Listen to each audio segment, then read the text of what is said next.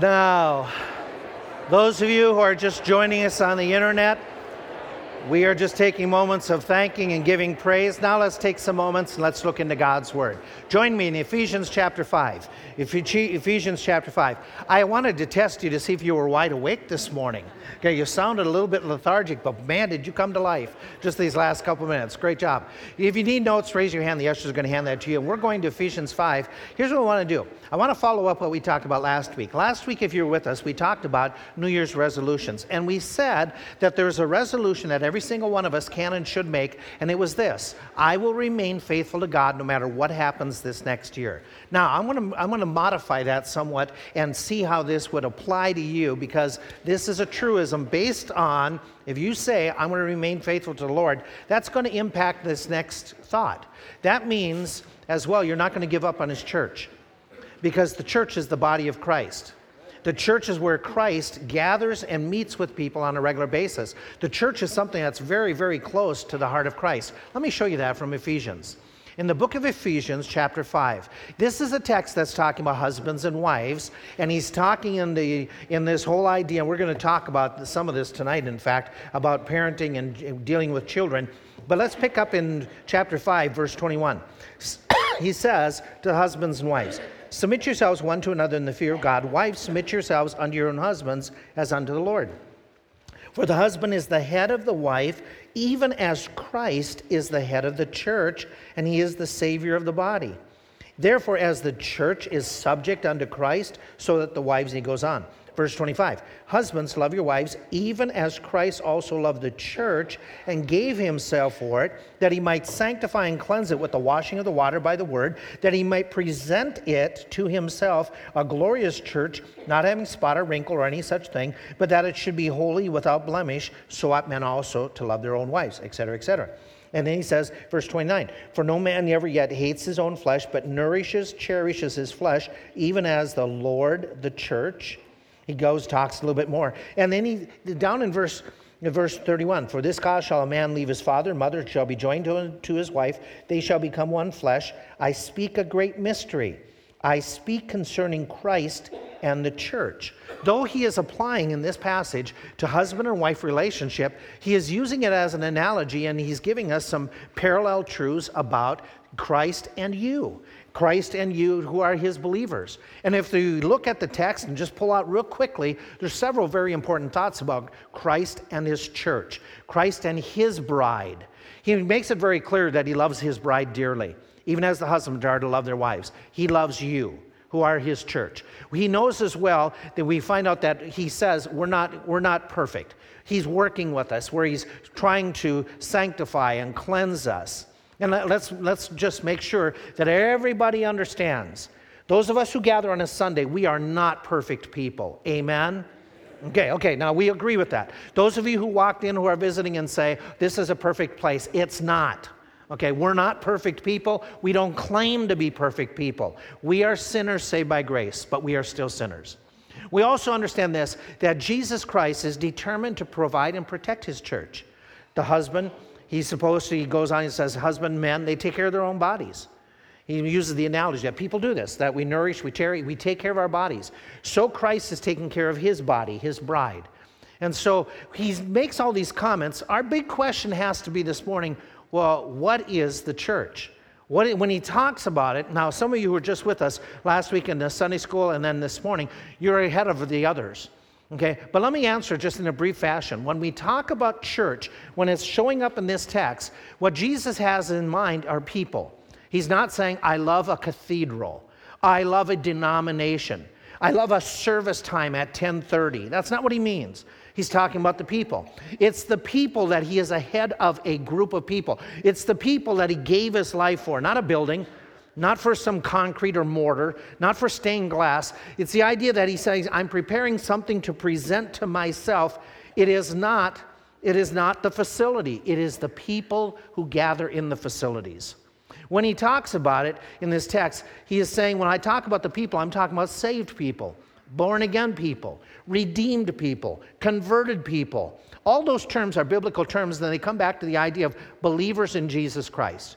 Those who have at one point asked him to be their Savior. He says he's the Savior of the body.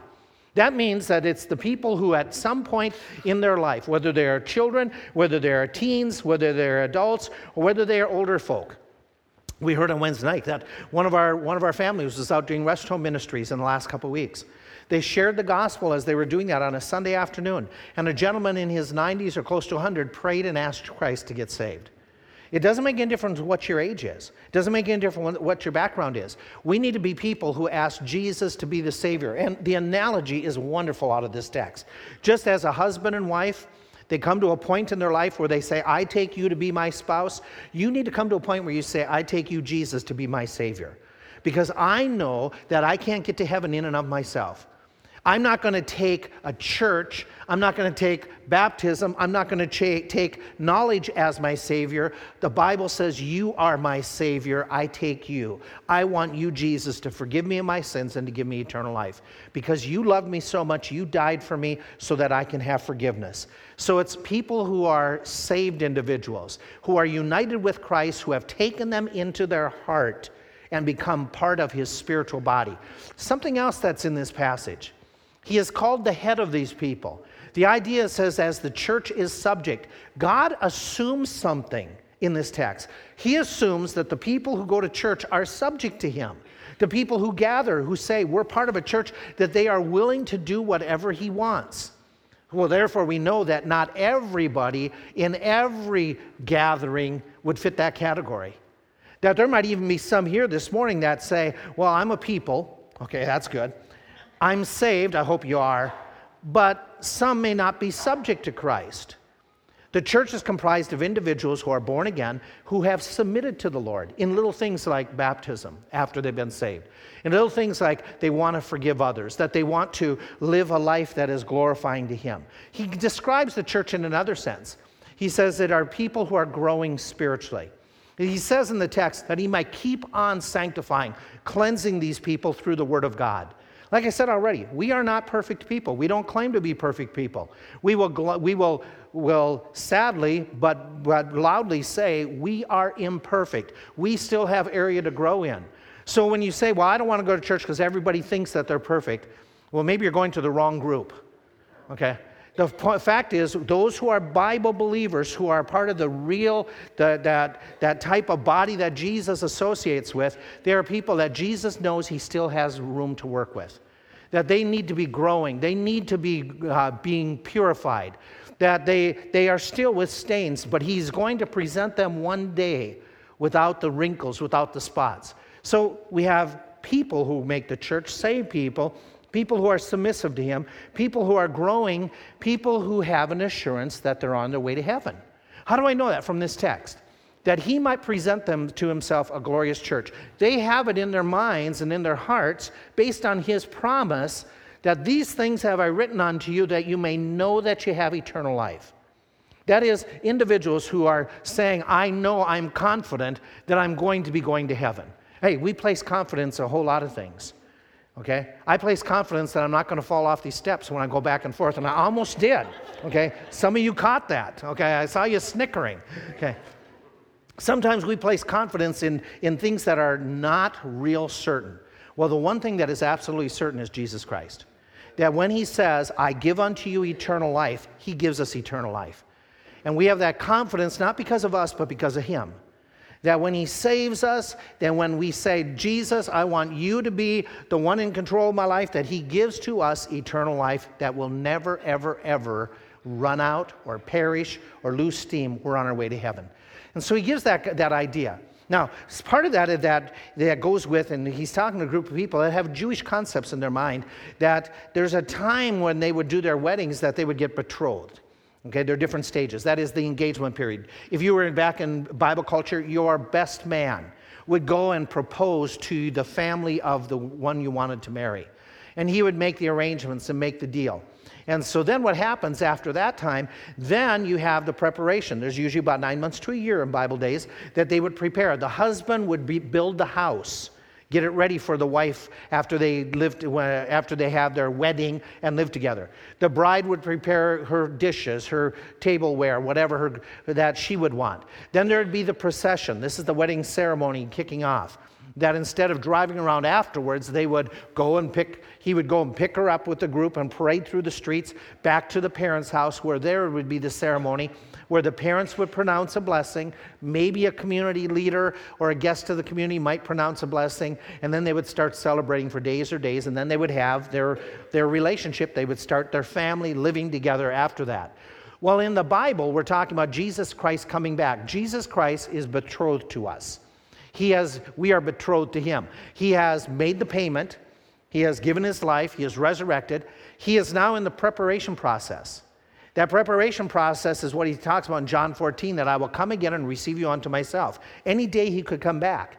And that would then be when he would gather us and take us to his home in heaven to live in his Father's house, like you had in those days. And so when we gather, we're saying, as a church body, we know Jesus is coming back. And when he comes back, we're going to go to be with him. Now, that's exciting stuff. That's something to be enthusiastic about. Even though it's a cloudy day, even though it's going to rain some more this week, okay, we're going to one day be in heaven. And there's that thrill about those things. There's one little girl that went to church, and she had been hearing in the junior church, had been hearing about Jesus and Jesus coming back. And so after church, she's talking to her mom. And she asked her mom, she says, Mom, do you believe Jesus is really coming back? Mom says, yes, I absolutely do. And so they're at home, and they're getting ready for other things around the house, and she continues the conversation. Do you think that Jesus could come back today? Mom's response, yes, he could. Do you think he could come back in the next few minutes? The little girl now with her eyes wide open. Yes, I do. The little girl thought for a moment, and then she had this really profound thought. She says, Mommy, then you better comb my hair so I look my very bestest when Jesus comes back. Now, that childlike faith is what we need to have, that we are getting ready and we're anticipating he's coming back. Now, that's what we mean by church. And in the Bible, it's usually those people that are in a local area. It's not all over the world. It's people who gather in small groups like this group. And that comprises the idea of the concept of church, that Jesus says, I want you to get together, to encourage and to work and to grow. And yet, there are times when individuals, it's really tough to get together. It's going to be really tough at times this year. You're going to be tempted to say, okay, do I really need to get together with others? Do I really need the church body? And it gets hard. It's like any resolution. The resolutions that at times is difficult for us to do, sometimes because we don't have a plan or a goal. Okay? We say, I'm going to lose weight, but we don't have a plan or a goal to go about, and we usually fall flat. Or sometimes the resolutions don't work because we let other things get in the way. Other things all of a sudden take the priority. We don't mean them to, but that's what happens. Sometimes it just so happens because we just lack discipline. We just don't do what we're supposed to do because we just don't make ourselves do what we're supposed to. Paul Railton over in England has been nominated on site for being the laziest man of the year. The reason being is that when he took his dog for a walk, this is the way he did it. He didn't want to walk, so he drove. And wherever the dog would go, he would drive on sidewalks, through other people's yards, through the park. So he got reported that he was a dangerous driver. When the police came and they ticketed him, and then he being hauled before court, he ends up speaking to the judge, and the judge says, why did you drive over so-and-so's lawn? Why did you drive over the public park? Why did you knock down that fence in somebody's yard? Why didn't you get out and walk your dog like a normal person? And his response was, I was just too lazy to. Well, his laziness cost him several hundreds in their currency, plus 6 months without a ticket, or without a license. So being lazy, it can cost you. The same thing can happen when we say, I don't want to give up on church, but we do. Because we're not disciplined, because we let other things get in the way. Can I show you from the book of Acts the benefits of being involved in church? The benefits of being involved with God's bride, with that which he loves. Acts chapter 2. Let me just fly through this section for this morning. We're going to be talking the next few weeks about church and worship, but in order to do that, let's just set up the scene. Before we can talk about how to worship and what is proper worship, we got to lay it out that you need to be where worship is taking place when it comes to the corporate community worship of a church. And in Acts chapter 2, it gives me several ideas out of this text of why it is important for you and me to not forsake the assembling of ourselves, to get involved, to participate, to be in church that God says we ought to be. In Acts chapter 2, We start off in verse 42. It says, or 41, "Then they that gladly received his word were baptized. The same day there were added unto them about 3,000 souls, and they continued steadfastly in the apostles' doctrine and fellowship, breaking of bread, and in prayers." Let's just pause there. When these people in the book of Acts were consistently attending their gathering, they benefited. They continued in steadfastly in the apostles' doctrine. The idea is they were learning. They were learning more about God. They were learning more about God's word. That they were benefiting from that idea. This teaching, this training is the very first item mentioned about how that church functioned and the benefits of it.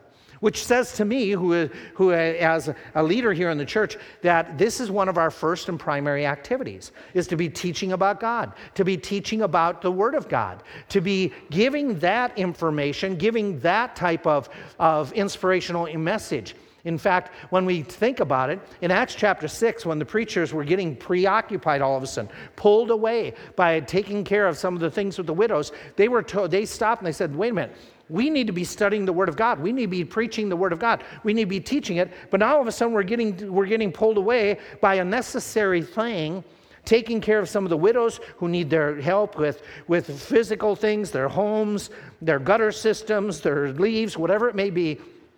They said, we need some help.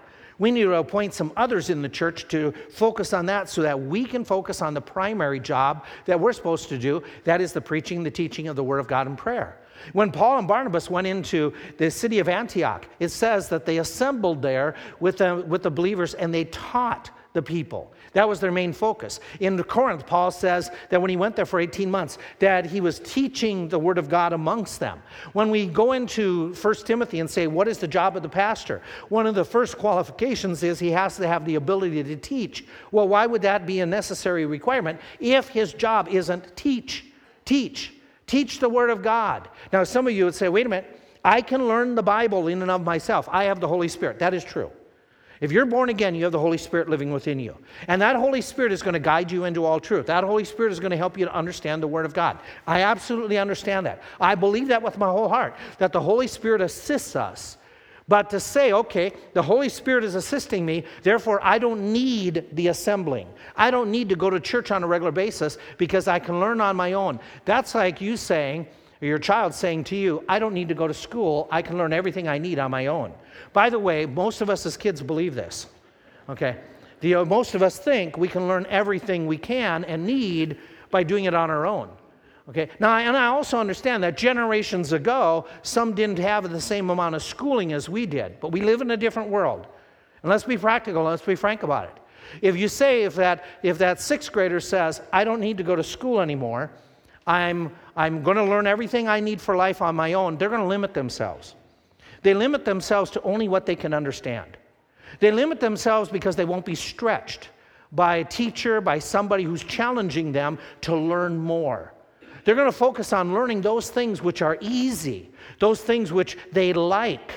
There are certain subjects that we don't like, but they're good for us to learn. Okay, and they're beneficial. That's the same thing when it comes to studying the Word of God. There are certain passages, certain parts that we say, I'm going to study. But when we gather together and we as a corporate group study the Word of God, it is beneficial for us. So what we need to do is grow in our knowledge. And part of what God has set up is coming together and have somebody teach us about God and about His Word to help us to expand our knowledge and our understanding of Scripture more and more and more. But there's another benefit of going to church. You get to celebrate communion. You get to celebrate it on a regular basis. It says that they continued in the apostles' doctrine. You see in verse 42, and it's 42, and in the breaking of the bread. Now that phrase, the breaking of the bread, remember this book is written by Luke. Luke writes about that in his gospel and uses the same phrase for the idea of the Lord's Supper, of what we call communion service. And it is the only service in the New Testament that it's commanded for us to practice when we get together. Now, we're told that we should preach. We're told as well that we should sing. We're told that we should pray.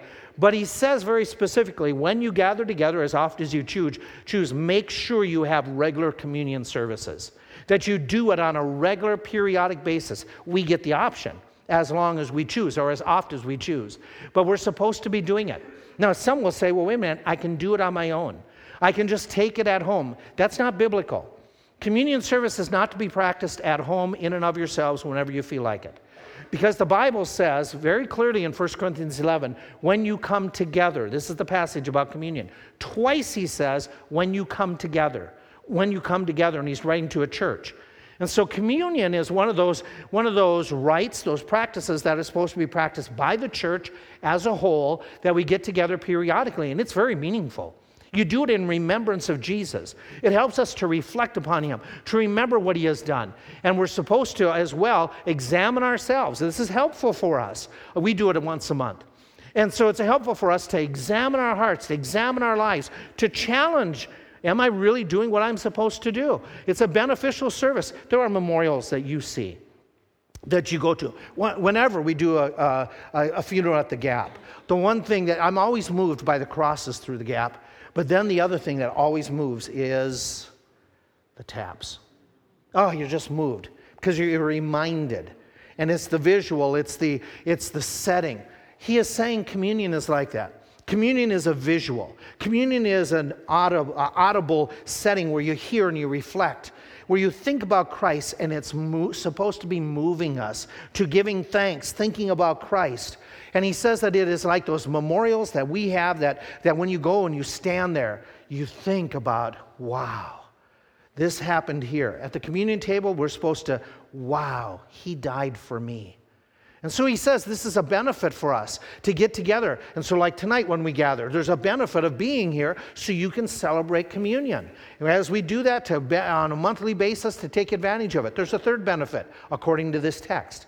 That in that New Testament church, he's talking about how these individuals, as they gathered together, that 3,000 plus, it says that the fear came upon every soul. Many wonders were done, and all the believers had things common. They sold their possessions. At the end of verse 42, they had prayer. And it says in verse 46, they continuing daily with one accord in the temple. That is, that they were still allowed to being able to use the temple rooms that were in the antechambers. And then they even got together in their homes on a regular basis, did eat their meat with gladness, singleness of heart, praising God and having favor. Those two ideas of worship. Praying and praising, praying and praising.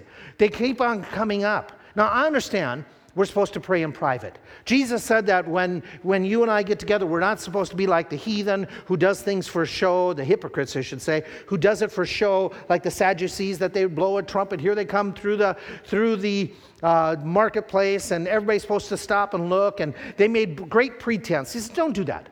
When you pray, in fact, go and enter into your closet, your private place. I understand we're supposed to do that. Our prayer time is not supposed to be what we do here. Our vital prayer time is what we're supposed to do personally, privately. I think it's a shame that if the only praying that I were to do, or somebody else who would lead us in prayer, that this is their most praying they do in the whole week would be when it's here. That would be hypocritical. That'd be wrong. And so we need that private prayer, but public prayer is also strongly encouraged in Scripture. We read in multiple passages, like in 1 Timothy, he writes and he says, I'm writing these things to the church so you know how you ought to behave yourself. And in the beginning of the chapters, in the second chapter, he says that this is the thing. By the way, it should be 2:15, not 3:15. In the beginning of that chapter, he says, this is the first thing I want you to do when you gather together. That first of all, I exhort you that prayer be made for all men and for kings and those in authority. And so he goes on, he talks about in that text that I would have the men everywhere, all the different churches, that the men would be involved leading in prayer, lifting up holy hands. Paul writes to the church in Ephesus, and he says, pray for me as your missionary. Pray that I'd have boldness. This idea of praying together is seen through the book of Acts. Time and time again, they pray together as a group. It's good for us to pray together. It's good for you to join when we set aside prayer times. It's of benefit to your spirit, to your spiritual life, as well as a benefit to the body and to those that we're praying for. To say, well, I don't need that. Well, God's word says you should have that. That the more you gather and get involved, the bigger these benefits will be in your growth and knowing about God, in your idea of being able to worship in that communion service, to draw closer to the Lord. It's good for you and I to participate and not to forsake the assembling, because it'll help us in our own walk. There's a gentleman by the name of Robert Robinson. You've probably seen his name this morning already. He is a poet. And the story is told that there in London, he is in days of old, he's walking along the street and he hears off in the distance a church bell. And he is so sullen, so sad. And he sees people going past him. And they're headed for that church building. And it's a day like it started off here early this morning. It's cloudy and it's a little bit damp. And he feels that inside. He feels the cold, but even worse, his heart is cold. And as he's walking along, he's thinking, maybe I should go to church, but I haven't been in church in years. It used to be some of the sweetest times of my life, but I've been so far away from the Lord. I'm going to go. So he hails the next cabbie, that horse-drawn taxi that comes along. He hails it down, and as he reaches and opens the door to get in, to go to the church that he hears the bells to, he looks inside and there's a young lady. Oh, sorry, I didn't realize it was taken. She says, no, sir, we can share. Are you headed for church? And he goes, well, strange to say yes. And she says, well, come on in, we'll share. They exchange pleasantries for a moment, and then she tells him her name, and he says his name, that my name is Robert Robinson. And she's tied, yeah. And all of a sudden she stops, and she looks at the book that's on her lap, flips it over, and she says, it couldn't be. He says, what's that? She says, you couldn't be the Robert Robinson that penned all these poems. And he looks down, and sure enough, it's the book that he had authored, that he had written this poetry too. And she says, my heart is so blessed by your poetry. I have been so encouraged. She says, especially this one. I was just reading here on my way to church. It is one of the most beautiful poems I have ever read. And she hands him the book. He looks at it, and he starts weeping. You know it. You sang it this morning. It's the song, it's the poem, it's Come Thou Fount of Every Blessing. And it goes on. And as he's reading, he's thinking, I used to think this. I used to feel this way. I used to, pray and talk to the Lord. And he says, but right now I feel like, oh, to grace, how great a debtor. Daily I'm constrained to be, He's thinking about his wandering. And she sees by his body language, she senses by his response that he is really struggling spiritually. And as they're getting closer to the church, she says to him these words. She said, you used to be close to the Lord. He says, yes. And she says, but you've been wandering. Yes. And she quotes and says, read those last lines. Prone to leave the Lord I love. Here's my heart, oh, take and seal it. Seal it for your courts above. She says, your soul is still sealed. You just need to get back to the Lord. He was so moved at that moment, what he was and where he's at, that he went into the church, and even before the service got too far underway, he recommitted his life to the Lord. Do we need those moments in praise and worship? Do we have those moments we come for worship that sometimes we just need to be called back to the Lord? It happens to us. There's another benefit. It increases your opportunities to fellowship. It says in this text that they steadfastly in the apostles' fellowship. It talks about them having meat with one another by engaging one another. That they had all things together that were in common. That word common has the idea of sharing. It has the idea, that koine idea of fellowship.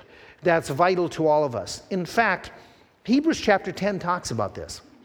Paul or whoever is writing the book, is writing to the Hebrew Christians, and he's writing to those who are Jewish in background, who are starting to go away from the Christian assemblies, and some are starting to go all the way back to their Jewish roots and their Jewish religion and rituals. And he's writing and saying, the whole book is all about, wait a minute, you don't need to go back to the sacrifices, you don't need to go back to the temple. Christ is the sacrifice. Christ is your mediator. You don't need to go back to the priest. You need to just stay close to Christ. And as he gives that whole argument, he makes this comment towards the very end. He says, and let us consider one another. You need encouragement. You need help. Let us consider one another to provoke one another to good works, while not forsaking the assembling of ourselves together as the manner of some, but exhorting one another, and doing all this so much as you see the day approaching, the end days. According to this text, we're supposed to be building up each other in the faith. We're supposed to be prompting each other, stirring each other up. We're supposed to be exhorting each other to do what is right. Now, a lot of you do that normally, but some of us don't. Some of us need prodding. Some of us need reminding to be charitable. Some of us need reminding not to be so critical, but to be more content and more thankful. Most of you don't, but there are some of us here. We need to be reminded about how we're supposed to love and how we're supposed to treat our family members and how we're supposed to make it a point to be able to pray. Some of you don't struggle with reading your Bible, but some of us do. We need to be reminded of that. We need to be reminded of guarding our tongues. We need to be encouraged and exhorted at times to be honest and people of integrity in all areas, including with our families, and not exaggerate. And we need that. We need to be reminded we shouldn't gossip. We need to be reminded that we're supposed to be individuals that give our bosses the very best, and that we don't slough off at work or steal from them by stealing time. We need that, some of us. Some of you don't. Some of you got it all together in those areas. But there's a lot of us who need that reminding, and we get it from one another. We get the reminding at times when we share about some of the battles, some of the struggles, and some of the experiences that we have. And he says, do that. When you get together, make sure that you help one another out. And in this text, he's saying not just your family, your blood family, but your bigger family. Not just focus on a few, but focus on the body. And encourage and build up. Some come here, and sometimes some come in and they're very discouraged. They're very disappointed. They've been having a rough week. They heard cancer. They heard job loss. They heard illness. They heard some things about a friend breaking up with them. They just lost what they thought was going to be their life's partner. And they need that encouragement, that exhorting, that comfort that can come from you. And he says, do that. Reach out to others in the body. And he says it can so easily happen when you gather together on a regular basis, but it won't happen when you don't gather. It won't happen when you're separated, when you're all over the place. And he says in this passage, the gathering is important for this reason. In fact, he doesn't command us to gather. He doesn't say, I command you to go to church. That's not what the text says at all. He does it in a stronger sense. He commands us not to stop going to church. He's assuming that we do on a regular basis. And he says, don't stop. Don't forsake the assembling. Why? We need to be prompting and building up one another, especially as we're in the latter days, when it's harder and harder to live as a Christian. When the world gives more temptations, when you're told just to bail on the family by society, but the Word of God says, no, work at it. We need the encouragement. And so in the passages of Scripture, we find that this assembly idea is really, really important. It's important for you to it's important for you to give encouragement and blessings, but it can't happen when you're not here. When you don't gather on a regular basis. I wish right now we could Skype. I wish I could Skype some of our people that we visited in the last couple weeks. I wish I could have them on the screen and them talk to you. Where they could say to you, you don't know how important it is to be with the other brothers and sisters, how helpful that is, until all of a sudden you can't. Maybe Carol and Jim, I could Skype with them. They're probably listening right now. And they would say, health prohibits us from being able to get here on a regular basis. But we miss it so much, just the fellowship, the encouragement. Wish you could have sit with me. And Don and Becky are talking about her cancer this week. And she is saying, I miss because of my terminal cancer now. I miss being able to come to church and to just talk and to share. You have said that more often than not, and this morning we had that conversation just quickly. That you said, today I can be here despite my cancer situation. I'm able to be here today.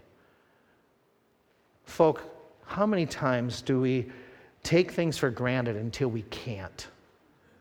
And God's word says, don't take for granted the assembly. Don't take for granted the church. Get involved in it. It is so beneficial for you. Can I give you other benefits? You'll find opportunities to minister.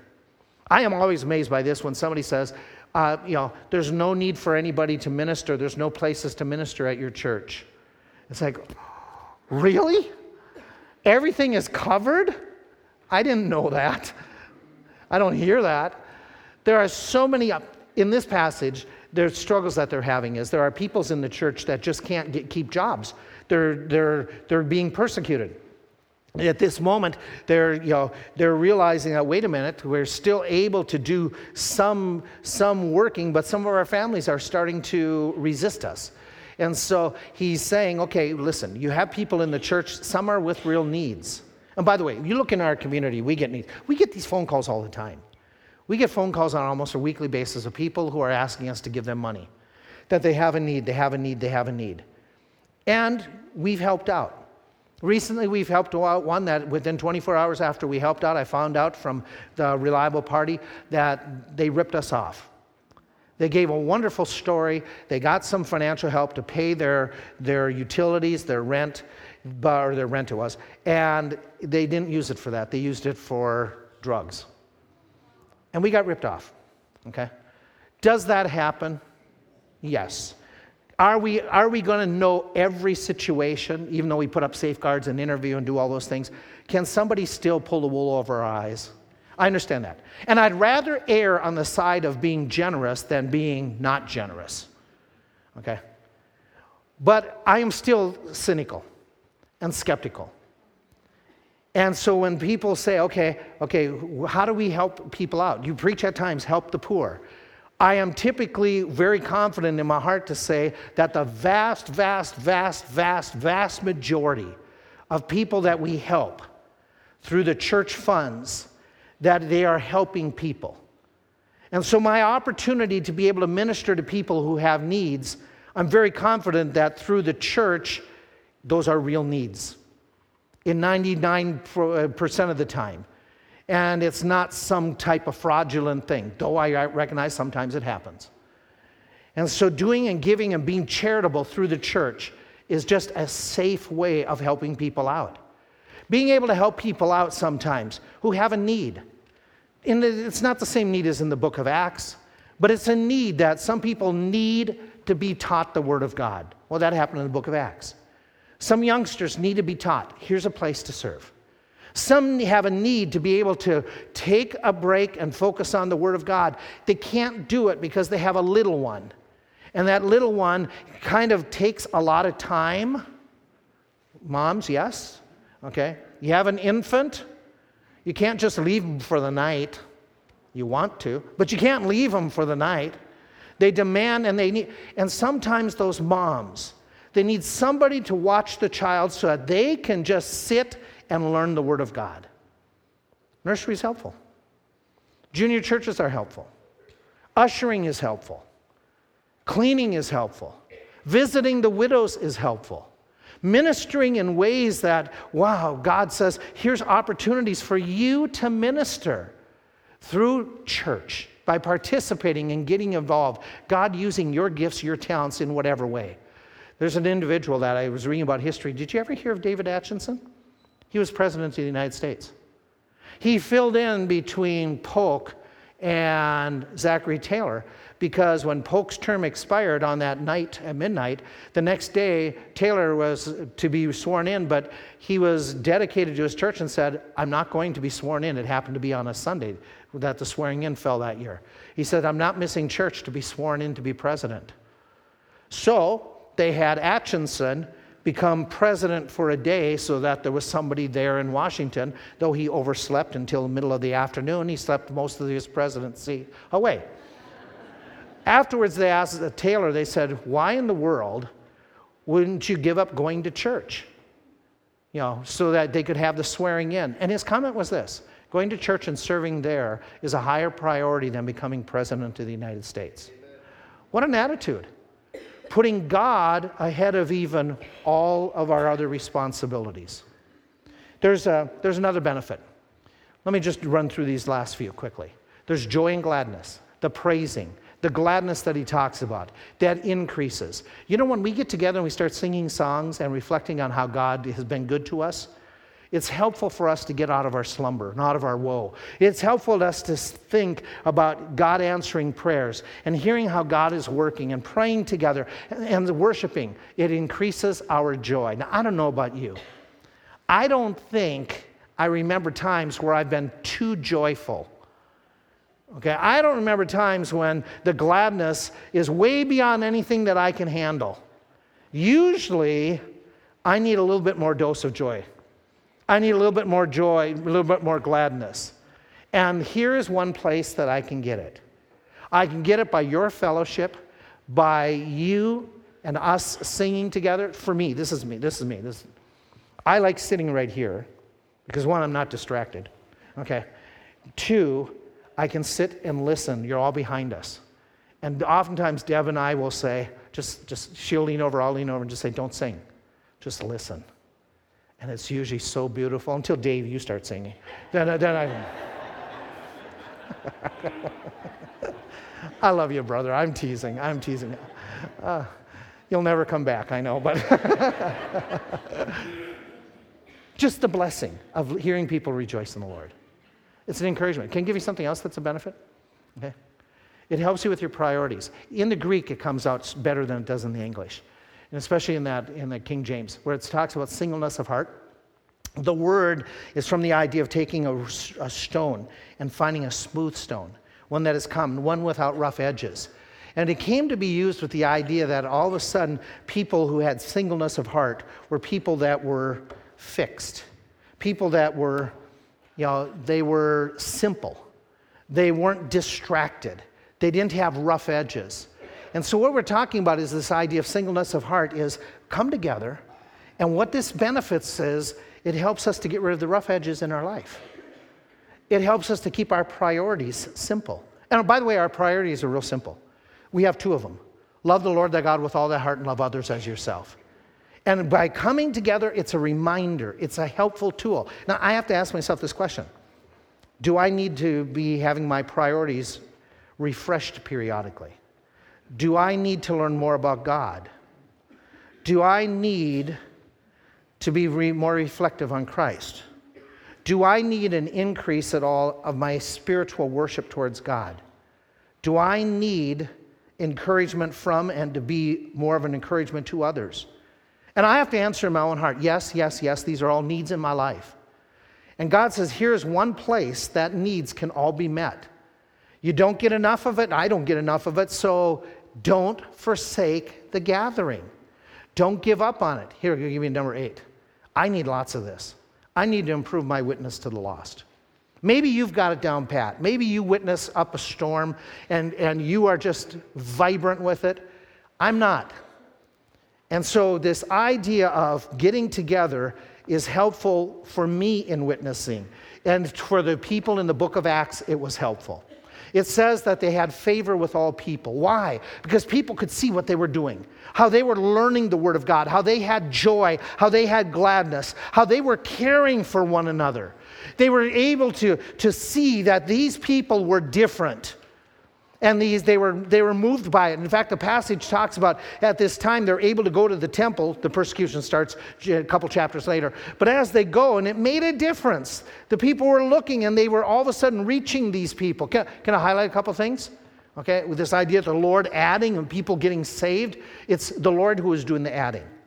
It wasn't a program, and it wasn't some fancy thing they did. God was using them, and God was saving the people. There wasn't some fundraiser, and it wasn't some church growth program. It was just God moving. And God was moving in the hearts of those individuals who were genuine, and they were getting saved. Oh, let me clarify.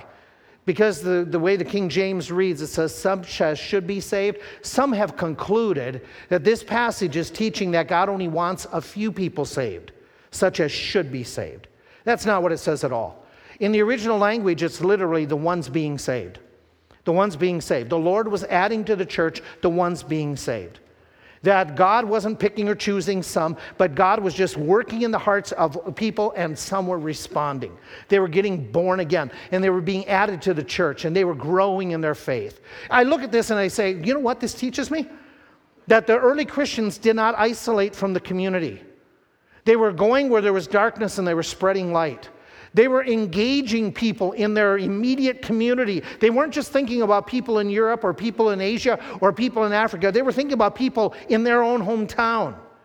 I'd look and say that they made an impact by their generosity, by their interaction with one another, by their learning God's word, by their love for the Lord. They made an impact so to the point that they were infectious, that people around them at their workplace were saying, what happened to you this weekend? And they were just sharing, and they were thrilled, and it made a difference. It should make a difference for us. That we who are worshiping the right way, I hope, that we would broadcast the word, that we would reach other people with the gospel, that we, working together, would do witnessing here in this community more and more and more. I need this group. I need you to help me in my witnessing, to help me to keep it a priority, to help to learn how to do it, to help to interact, to be able to create avenues and venues that at times helps to be able to share the gospel with my neighbors. Working as a team to reach out. But so many of us, we gather in a room like this and we just say, okay, whatever happens to the others, happens to the others. I told you this story a couple years ago about Christopher Searcy. He's playing basketball, and a drive-by car goes by and they fire the gun out the window. He takes a bullet to the chest. He's 18 years old, he collapses. They pick him up, his friends there, they were playing basketball, and there's a hospital just across the street and down a little bit. They carry him, though he's wounded.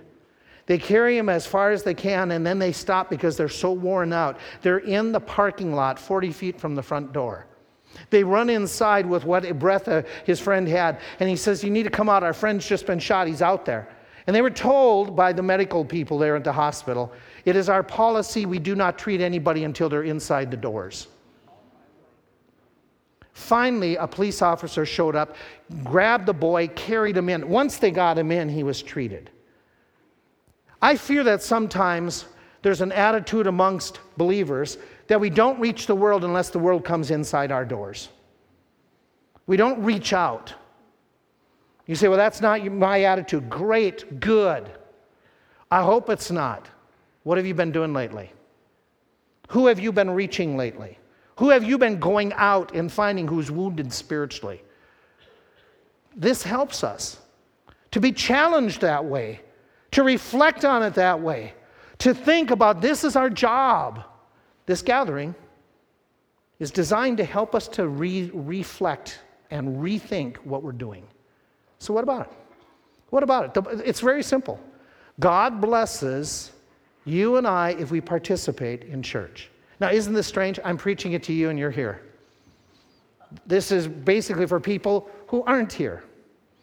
So why did I preach it? Because maybe some of you will choose not to be here next week or the week after or when we have communion. And you're missing out. You're missing out on what God says that He will help you to do. Maybe you've gotten out of the habit of attending regularly. And you're just saying, okay, I just need a little bit to make my weekly 50-minute, 1 hour, well, with me, 2 hour commitment. Okay. And then it just satisfies. If that's all church is, you're not getting these blessings. Church is supposed to be helping you spiritually. Therefore, if I want more of the benefits, I've got to be more involved. We have to ask ourselves this question. What are you doing? Are you willing to participate in church, in that aspect more and more? There was a young man that was talking about, before I do that, somebody wrote this, a Christian not involved in his church is like this, a student who doesn't go to school, a soldier who doesn't join the army, a citizen who doesn't vote or pay taxes, a salesman who doesn't have customers, a seaman without a ship, a businessman on a deserted island. So a person that doesn't get involved with church, an author who doesn't have readers, a tuba player without an orchestra, or a parent without a family. One young man was burdened, and he was challenged about how he needed to dedicate more to the Lord. So he'd just been saved a few weeks, and he said, okay, God, this is what I'm going to do. And he took a piece of paper, and he wrote down, here's what I've got this to give you, I got this to give you, I got this to give you, I got this to give you. And he was planning After he wrote this list, to come and during a church service, to come before and just kneel down before the Lord and say, God, I'm going to lay this before you, and this is what I'm dedicating. But when he got to church that day, he's going, something's not right with this. Something's wrong with my list. He went home and thought about it and thought, oh, all I'm giving God right now is things that I have. I need to give God things that I will have or be. So he started writing down, God, I'm going to give you, and he started writing down things for the future, including things that, like career-oriented or possession-oriented or income-oriented. He wrote them all down. Came to church the next week. He was going to give it to the Lord. Something's missing. So he went and talked to his pastor afterwards. He was an older gentleman, wise older gentleman. He said, listen, you're doing it all wrong. Instead of writing a list, all you need to do is just put your name at the top and sign your name at the bottom and let the Lord fill it in. You need to let God say what you're going to do. What list are you giving God today when it comes to church? Whatever God wants, or the way that you want it? Father, I pray that you would help us with this basic principle of church to be reflective of how important it is for all of us. I pray not that there's a response so that numbers increase. I pray not for a response that there's a show, but I pray for a response that's from the heart. A response of all here to say, God, I want your blessings. What do I need to get more of these blessings? And to follow through with your word. I pray if there's any here who are not born again, that this day they would square that away. And folk, with your heads bowed, your eyes closed, just a minute here. We have staff headed to the side door. If you're visiting with us and you do not know you're on your way to heaven, then I would invite you right now, as our staff is headed to the side door, to lift your head and look. You're not sure you're on your way to heaven. These people that are walking that way, just look to where they're going. They are willing to sit and talk with you and show you from the Word of God how you can be sure that you're on your way to heaven. In this next moment, if you would like to make sure that you know that you are on your way to heaven, that you are part of that family of God, that bride of Christ, you would like to talk with somebody, then why don't you go over to that area where those folk, you just saw them go. In fact, we're going to make it easier. Everybody's going to stand, so if you want to get out of that pew, they can just squeak right past the others. Those of you who are already born again, you've already made that decision. What are you giving Christ right now? What are you planning to give him when it comes to you and church? Father, thank you so much for this privileged opportunity to be together with these great folk. Bless our fellowship in these minutes afterwards, I pray in your name. Amen.